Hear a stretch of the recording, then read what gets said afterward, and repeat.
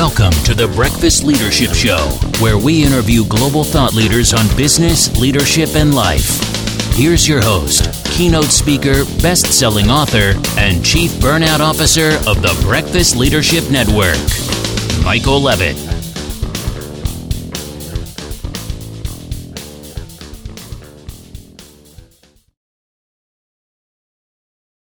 Welcome back. I've got Jennifer Nash on the line. Jennifer, how are you? I'm great, Michael. Thank you so much for having me today. Oh, I'm really happy to have you on the show and really looking forward to talking about your new book and all this amazing work you do. So for those that aren't aware of what you do, why don't you share a little bit about yourself and then we'll dive into the conversation.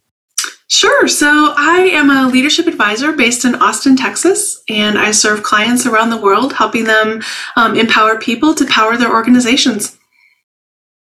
It's amazing work. And I was in Austin last summer during the 8 billion days of 100-degree plus temperatures. And I knew that going in, and I was doing a keynote talk, and I'm like, I always wear a suit. You know, it's just one of the things that I do when I give talks. And I'm thinking, okay, I'm going to wear a suit in Austin, Texas. Thankfully, the air conditioning and the convention center was working. Yes. So they didn't see, sweat dripping from my bald head, but it was still warm. But I was really happy to get out of that suit as soon as I could, because it's like, yikes, it's toasty, but it was still a fun time. Austin's a great city. And obviously you've seen amazing growth there over the last few years. Everybody that, left California went there, but other, not just California, there's other places too, but that's the running joke with people that I know that are in Austin. It's like, I've seen a lot of California plates. It's like, I understand the reasons. I get it. It's, to each their own. I get it. But no, it's a great city and lots of opportunities and growth and everything like that. And the food's not bad either. So it's all good. But the leadership stuff, it's, and especially when you're, helping people around the world, a lot of people think, okay, the challenges in different parts of the world would be different, but you're dealing with humans, and humans are humans. It doesn't matter what language they speak. There's the nuances and the challenges and connection issues that we have with each other, and it's amazing work to be able to get people to, quite frankly, to paraphrase in your book, to be human. From a leadership standpoint and even from an employee standpoint. So let's dive into the book. So why don't you share a bit about the book? Yeah. So the title of the book is Be Human, Lead Human, How to Connect People and Performance. And the book has an amazing foreword by Alan Mulally, the former CEO of Ford Motor Company. And it has quite a few endorsements from Marshall Goldsmith and Dory Clark and Richard Boyatzis and a few others that I was so fortunate to have, supporting this book from the very beginning. Yeah, it's so, you mentioned, well, let's see, I've had Dory on my show. And I had a nice conversation with Alan at an event in Toronto in 2018. And he was leading Ford Motor Company when I was in Detroit. So we talked quite a bit about that time frame, and love Alan's leadership style, especially on the thing that, really resonated with me. Obviously I'd been following him for a long time. I knew quite a bit about him, of course, being in Motown at the time and in what he was able to do with Ford Motor Company in a very challenging time, was basically giving everybody the permission to tell it like it is. Tell me the truth. Are we losing money in this division or not? And before, the story that he shared, everybody was coming with reports and everything looked great. And he's like, I don't think this is our company, but okay. And then finally someone, had, decided to be brave and said, no, this is what happened. And, we're in the red by this. And, he celebrated it. It's like, thank you. And then of course, everybody came next week and the truth came out. It's like, okay, now we know where we stand. Okay. This is where we can start doing the work. Yes. And that's so many people. And I even had a conversation earlier today with an organization that's having some, well, we'll call it trust issues in the C-suite. And it's challenging. Sometimes people aren't as approachable as you would like them to be, and it creates a dynamic where you're afraid to say, yeah, that deployment's not going to happen this week, and next week's not looking good either, and we got the 4th coming up, so everybody's mindset's going to be around that. So we're looking mid-July before this thing's going to be any good. So and all of a sudden you're like, we're approaching a month behind on this. All of a sudden, that's when the leader's going, okay, we got to go about this a little bit differently. But if they don't know, then all of a sudden it's long weekend's coming up. We'll drop that email at 4:58 p.m. and or the infamous schedule send. So we're going to send that at 4:58, and I'm gonna go into the car and peel out of here before that email sends. Not that anybody's ever done that before. I don't know who would do something like that. I don't even know how the thought even came to my mind. I mean, I'm probably the first person. And shame on me for even putting that out there. I'm gonna have to tell my editor to take this out. No, we know the truth. But again, it's with leadership, and especially since the pandemic, and we talked about this a bit in the pre-show about how your book was supposed to come out in 2020, and then you thought, no, let's wait on this, and you're glad that you did, because we saw a lot of different leadership examples that are obviously throughout the book, of things and experiences and things that a lot of the the great leaders that you talked with experienced or witnessed with the teams that they lead, or if they're a consultant like Marshall, you're seeing some interesting dynamics of how people were behaving during the pandemic. So I'd love to hear your thoughts on that. Yeah, the pandemic was so interesting in so many different ways. I think there were obviously so many, heartbreaking stories, of people losing their lives during the pandemic. On the other hand, I think there were some things that came out of the pandemic that were actually good. For example, during the pandemic, that had the effect of pulling back the curtain on our lives as whole human beings and complex human beings. And so when we got on those initial Zoom calls in March of 2020, and no one had figured out that, maybe there was a blur function on Zoom yet for the background, and people were figuring out, where were they going to be working from home if that was an option for them, and setting up in a kitchen table or setting up in a closet or making a bedroom into a makeshift office. We saw the messiness of life come with the people that were on the calls with us. And all of a sudden, we saw everyone in a different light. We saw them as a father, or we saw them as a person struggling with childcare at home. And we saw all these different facets to people. And it made leaders realize that, oh my gosh, I do have to lead this person who's in front of me. It's not just an employee whose sole value and sole purpose is to provide output for my organization. Here's all these other factors that are going on with them. And leaders had to figure out how are they going to dig deep into that toolbox and find tools that helped them lead in this moment where maybe they haven't had to lead that way before. And I think what happened was many leaders found that there weren't a lot of tools in there to lead people.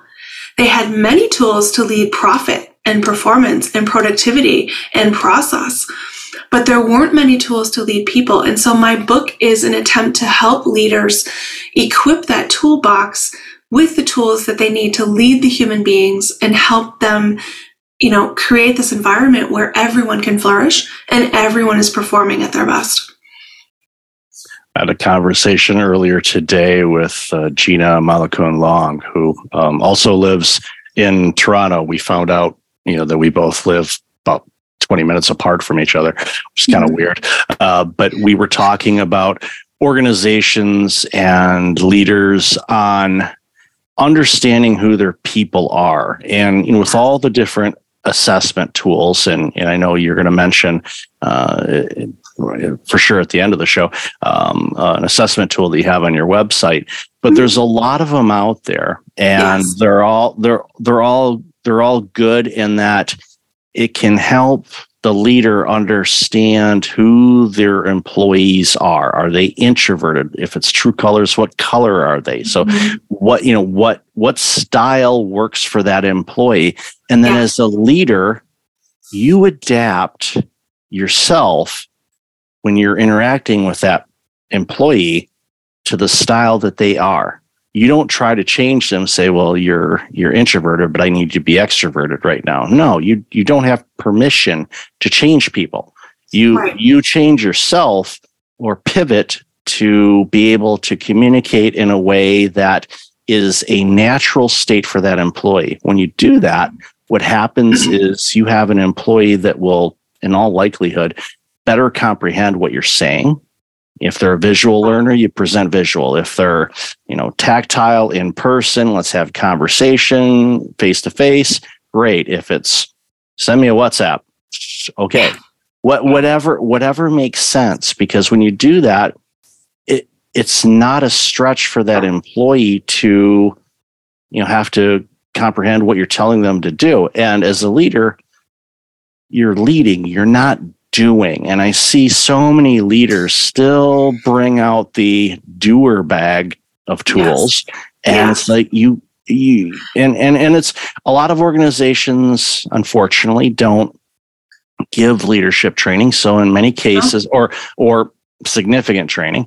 So it's often on the leader to do it themselves. And the majority of them, and this, don't. So they don't understand how to lead people. Like you said, the reason for your book, they know how to lead, profitability and make programs work and design and, project management. They know all that. They're really good at that. But when it comes to understanding who your team is, what are all their strengths, and put them in those spots that they can thrive in. When you do that, then you have a championship team.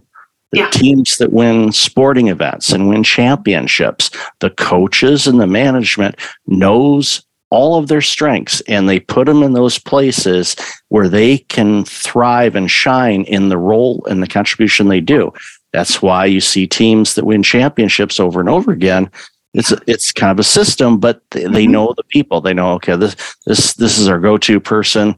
They need this. They work really well with these two people on the line. If it's a hockey game or if it's a basketball game, okay, we know, we're gonna, back in when Dirk was playing for the Mavericks, it's like, okay, here, we're gonna couple him with these things, and next thing you know, they got a championship, But understanding your people is so important. And unfortunately, so many leaders, they simply don't. Mm-hmm. I'm so glad you brought that up, because I don't think leaders go to work and say, I don't want to understand my people. I don't want to, be ignorant of what's important to them and what matters to them. But I think, I talk about this in my book a little bit, because I think what's happened is we've been professionally trained to ignore the human element, right? If you think about how we develop competency and capability in our skill sets, we are taught to focus on the functional area that we're developing expertise in, and we develop technical skill in that functional area.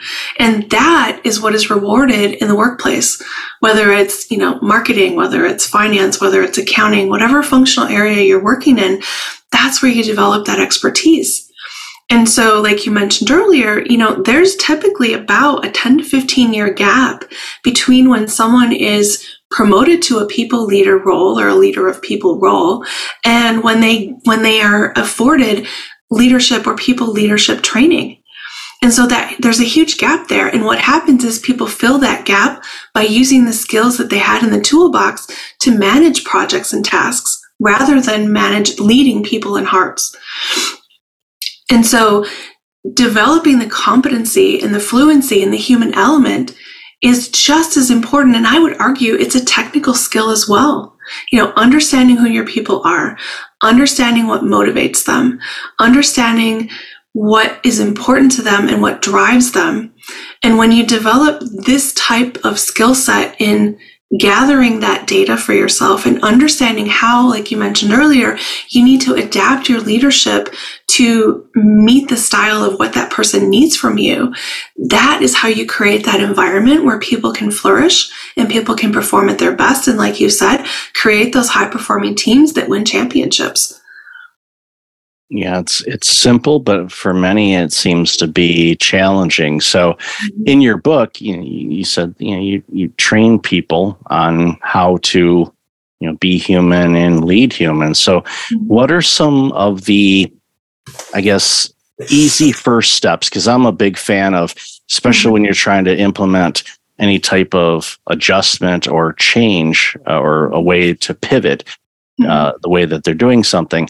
I'm a big fan of finding the low-lying fruit, because what happens is it builds some momentum. It's like, okay, I got that. Okay, I got that. Then they can start, using a Brian Tracy term, eat that frog, and really start tackling the really difficult components. But it's like, let's start getting some momentum. So the leader gets confidence in themselves, saying, okay, yeah, I can adjust here and there. And then they see the results of it and they go, okay, it's not, and it's not as big of it's huge, of course, for them to do it, but it's also, from my perspective anyway, and I'd love to hear your thoughts on this, from my perspective, it's not as hard as you think if it's not something either you're currently doing as a leader to be more personable, maybe introduce a little bit of empathy in your style. Because, and I love how you gave that analogy a little while ago about people saw real lives, people's bedrooms or closets or noisy houses or messy houses or loud dogs or the cat that likes to be on screen. It made things real. So whenever I do these interviews and people say, I'm sorry, my kids are here, my kid's sick, or my dog barks at 3:08 when UPS shows up, like I said, that's life. I want this to be real. I gave real quick, and I'll let you answer, but, I gave a training session at an organization that I do some training sessions with, and the alarm went off in my condo building. And here I am giving this presentation. And, thankfully in this room, that alarm isn't in this particular room, but it's just outside the door. And it might as well been hooked up to the speaker system because it was loud. And I was apologizing. Of course, I'm training and I'm talking. It's not like I can mute and go, it didn't work. So had to muscle through that. And then, of course, there wasn't an actual fire in the building. So fire department knocked on the door because I'm like, okay, I'm hearing a noise like knocking, and which is strange. So open up the door and they say, anything going on in here? It's like, just a training session. And I think it's like, nothing's on fire in here. Not that I know of. We can check. We can check with my dog. Hey, you light anything on fire? No. Okay. But long story short, it's so important that real life happened. But going back to what I originally asked, what do you think? Yeah. So I think from first steps, there's many different first steps that people can take, and I think it depends on where they are in their own personal journey of leading others. I think one step in general for everyone that's listening could be, often as leaders, we set strategy for our organizations. But how often do we set our own leadership strategy? Have you ever done that for yourself as a leader? And if you haven't, then maybe that's a good place to start. So it's taking a step back and doing some reflection and thinking about, how do I lead myself? What are the values that guide my decision making? Who do I want to be and how am I showing up?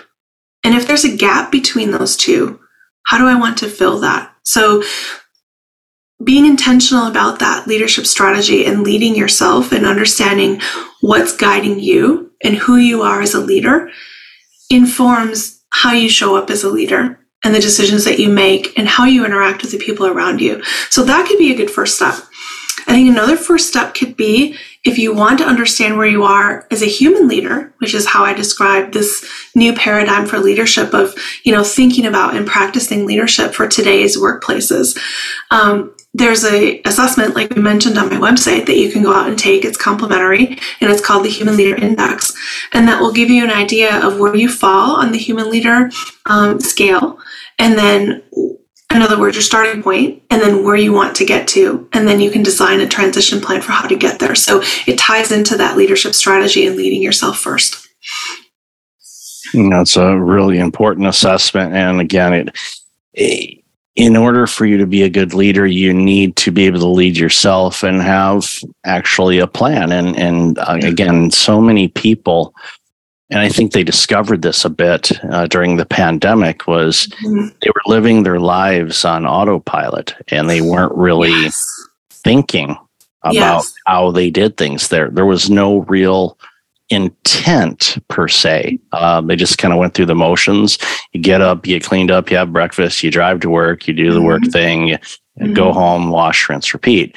And there wasn't much, thought about it. And when people had time, even if they were, on 25 Zoom calls a day or anything like that, they still had some time to kind of reflect on some things because they were still away from it, not only as a leader, but your employees, they were away from it. And that's why you saw, the Great Resignation and quiet quitting and all that kind of stuff take off for a bit. And now it's evolving, and we're going to see how everything lands over the next few years. Of course, there's all kinds of other external factors too that could dictate some things. But I think ultimately it's, as I tell people when they ask me, okay, what's better, remote, in person, or hybrid? And I say, well, my personal, again, this is personal opinion, would be if you can do hybrid, awesome. If it makes most sense for your company to be in person all the time to help your clients or customers, do that. If you want to be remote all the time and not have a place to go, you need to be really intentional in how that looks and design it. Just say, okay, we're working remote. You need to have that really mapped out, which guess what? You probably should do that for hybrid and in person too, on how everybody works together, how you communicate, what tools you use, standardization. But you create it in such a way where it's easy for everybody to use it the way that they would use things. And it's checking in. It's like, okay, yeah, we're going to be remote. We're going to use Slack. Okay. There might be some people that just cannot stand Slack. They struggle with it. They're not sure how to use it. And it could be, okay, well, let's get you trained on how to use Slack. And all of a sudden it breaks through that barrier for them. And then they go, okay, then they become a Slack pro, and then they're always on it. And you're like, oh no, turning off notifications on phone. This is silly. Yeah. It's like, I don't need 600 messages. It's like, again, you got to standardize on, what do you put there? Where do you send it? It's just another place to send messages. It's like, can we pick like one place? And there's tools that'll do that. But ultimately it's still, understanding where people are and meet them where they're at and set them up for success as an employee. Yeah. It's so important as leaders that I often, share with my clients that, as a leader, like we cannot motivate anyone. If you have like a child or a toddler and you've tried to have them do something that they don't want to do, they're not going to do it. It's the same kind of idea that as leaders, we can create the environment that motivates people to bring out their best and drives them to perform. And when you find those intrinsic motivational levers for people that inspire them and light that flame inside them, that is when you get that outstanding performance. That is when you get people going above and beyond. That is when you get people, pledging their undying loyalty, that they'll always work, for this leader because they're such an amazing leader. And so I like to talk, when I'm working with clients, it's often a conversation, how do you create this empowering environment for people to perform at their best? And it's a lot around, what Alan did back at Ford. I was working there at the time. I was also based in Detroit, so it sounds like we have that in common.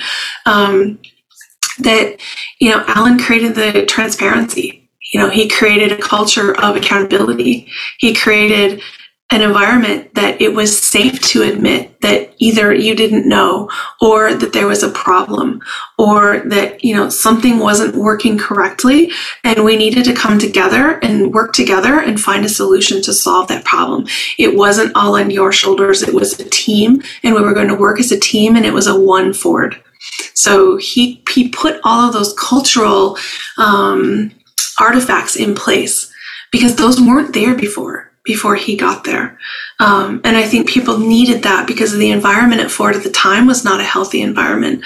And so coming in and changing that dynamic and making it safe and making it okay for people to say they didn't know or that they had a problem was a huge step forward in building trust among everyone and getting people to work together and realize that our collective success was a result of our collective efforts.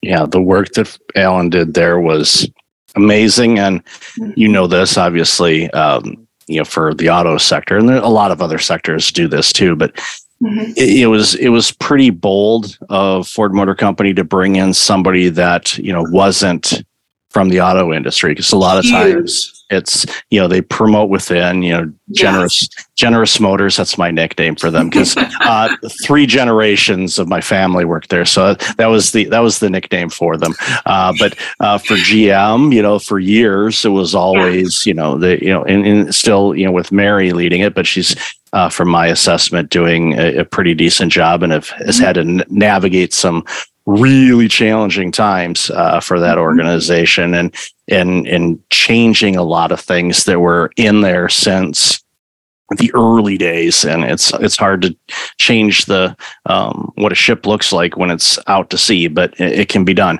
But yeah, yes. the work that Ford Alan did at Ford was, and he wrote a book about it, and, it was well documented, and it's a template for a lot of organizations to look at. And your book is definitely a template that people should follow. So, Jennifer, I've loved this conversation. Where can people find out more about you, the book, the assessment, and everything else? Certainly. So if people would love to get in contact with me or learn more, they can go to my website, which is www.drdrjennifernash.com. So drjennifernash.com. And all of my contact information is there. They can find out more about the book there. They can find the link to take the Human Leader Index, which is the assessment to check on where they fall on the Human Leader scale. And then they can buy the book at wherever they prefer to buy their books. It's also available on Amazon. Awesome. And I'll definitely have that in the show notes. So, Jennifer, thank you again for your time. Really loved our conversation. Thank you. I did too, Michael. Thank you so much. I appreciate the opportunity. Thanks for listening to the Breakfast Leadership Show, part of the Breakfast Leadership Network. Visit breakfastleadership.com for tips on empowering your business and your life.